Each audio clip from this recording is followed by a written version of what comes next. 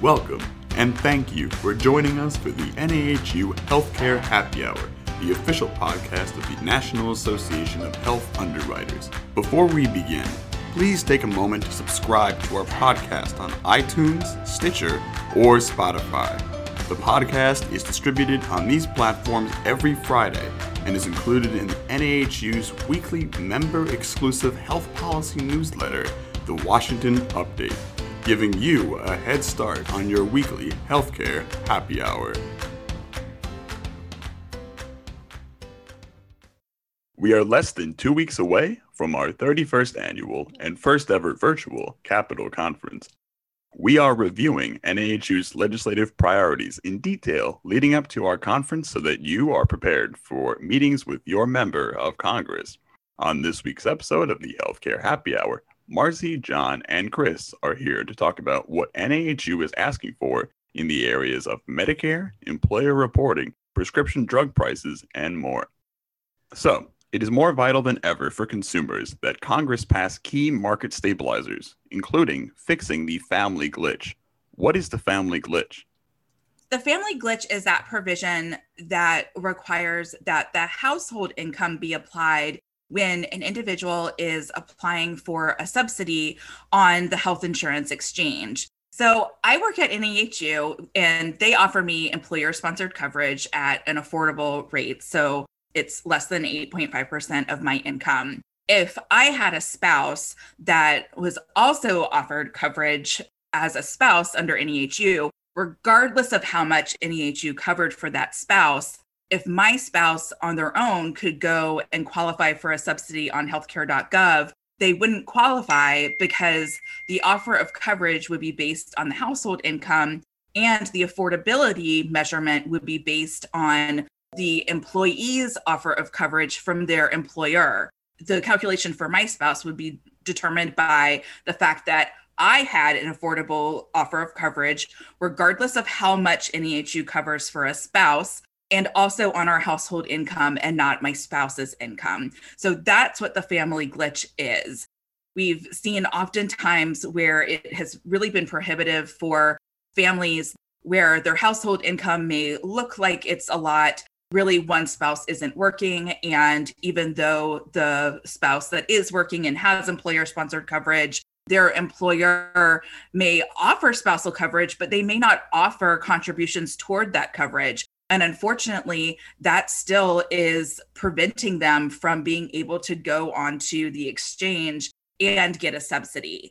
At Capitol Conference, we're going to hear from Senator Masto, and she has a plan to fix the family glitch. Chris, do you want to touch on that? Yes, thanks, Marcy. So there are multiple ways of fixing the family glitch, some of which we are very supportive of, and other ones we have concerns. The way we'd like to fix the family glitch is to allow those who are not being covered by the employer plan to be eligible for tax credits in the exchange. And so that those individuals could go into the market as their own unit and apply for credit. Now, currently, the ACA market does not allow anyone to get tax credits if they are offered credible coverage for their employer. The difficulty is, as Marcy pointed out, the employers who only offer it for individuals, not family coverage.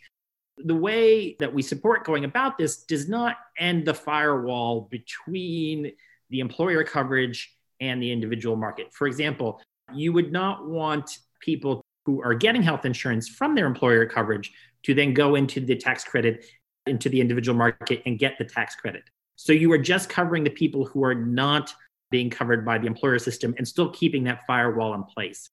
Other proposals have talked about breaking down that firewall and allowing that family, including the person who's gotten coverage, to go in the individual market and get tax credits. We have concerns about that direction because we think that will undermine the employer-sponsored healthcare system and make it difficult for employers to hit the thresholds to be viable health insurance plans.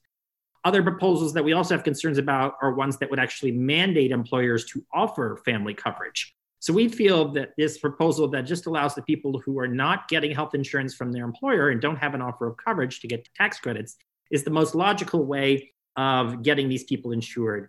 And I think in the coming months, we're going to see more conversation around how do we finish ensuring the last of the people who don't have health insurance. And I think fixing the family glitch would go a long way to providing that without going down roads of things like public option or Medicare for all. We are also advocating for some things already passed into law to remain that way, like preservation of the employer tax exclusion. What is the employer tax exclusion, and why is it important that it remains as is? The employer tax exclusion is that provision that allows employees to deduct from their income the funds that employers provide to them in the form of health insurance benefits. The result is that they're able to lower their taxable income, and employers are also able to lower the amount that they're reporting as salary on their FICA taxes. So this is a benefit to both employees and employers, a tax benefit to both of them for offering employer-sponsored coverage. Some provisions that we've seen will either cap or eliminate the employer exclusion, meaning that the entire amount that would go towards employee benefits could be taxed, or they could tax a certain percentage. They could cap that as a certain percentage to tax it. And this has become a popular idea, and it's been batted back and forth from both parties. So it seems like one party will own it, and then it kind of shifts to the other party's support for different reasons of just trying to look at different areas where they could possibly raise some income for the federal treasury. Unfortunately, we don't believe that this is the area to do so. And we do believe that allowing for the employer exclusion is one reason why we do have such a healthy employer-sponsored market, because of those tax benefits that come along with it. It's important that they find pay-fors, and it's a very large bucket of money. But once you uncap the toothpaste, it's hard to put it back in. And once they start paying for things out of the employer tax exclusion, however meritorious it might be, it becomes a tempting target to continuously dip into that. And it would just, I think, start us down the wrong path. Hi there. We are sure you have seen our weekly COVID-19 email updates, but did you also know that we have a relief fund to help NAHU members? This fund allows members to apply for monetary assistance or donate to help fellow NAHU members in need. Please go to nahu.org and click the COVID-19 Relief Fund button right on the home page. And to that point, we got really close in 2017 to having it put into a provision on one of the repeal, repair, replace laws. And we were very active with Operation Shout in getting that removed. And now it's coming back around as a thought to support some other measures, like the possibility of increasing the amount of subsidies that are going out on the individual market, or for funding different types of public options and those sorts of things. So our eyes and ears are open on this to make sure that as some of these different pieces that look to innovate and expand the market are looked into, that it's not done at the cost of the employers. Of course, a major issue for all healthcare consumers is lowering the cost of prescription drugs, and there have been no shortage of proposals in Congress aimed at doing just that. Which ones do we support? We all agree that drug prices have gotten out of control and that something needs to be done. The general pricing index is on the table, some modifications to reimportation. I do think that what's happened relative to the vaccine development is evidence that perhaps there are ways where we can improve approval processes and shorten timelines to reduce the cost to getting drugs developed into market. But we need to see specific language to know whether we're going to support a specific provision or not. They all come with positives and negatives, and you have to weigh development and getting orphan drugs, for example, something developed for that, or choking off development. So you don't want to do that either.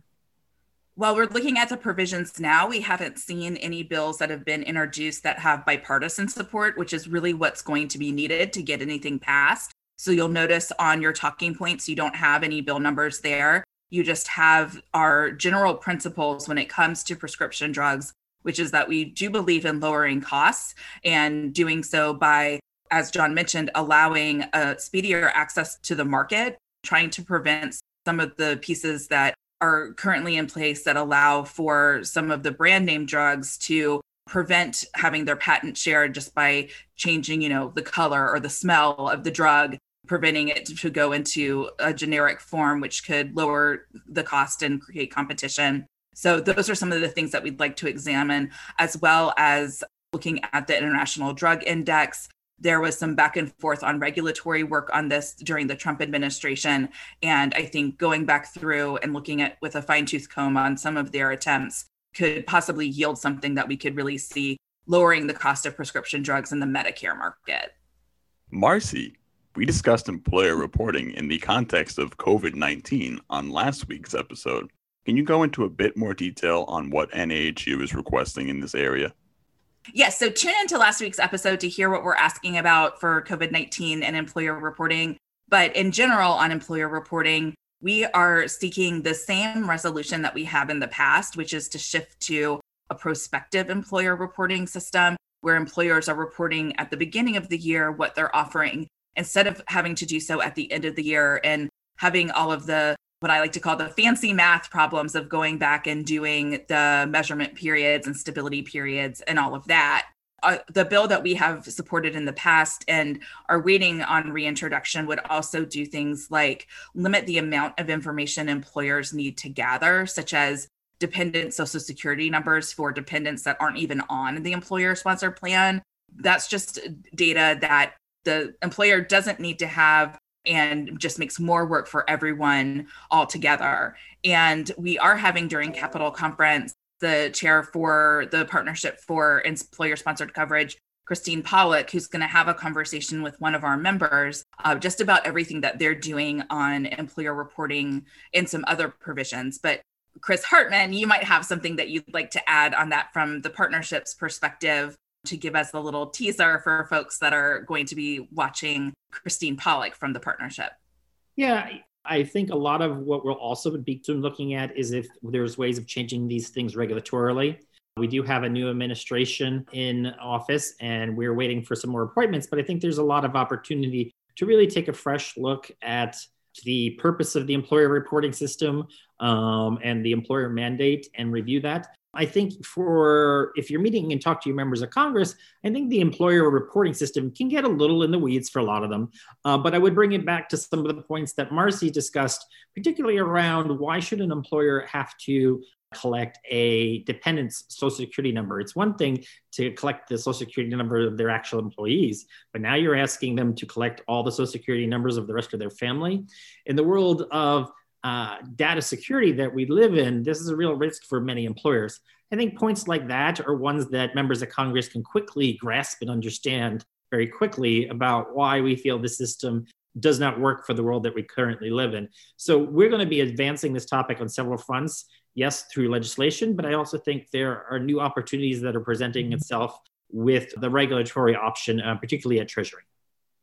Moving on, NAHU's Medicare priorities are similar to those from previous years as we strive to resolve issues that have existed for some time.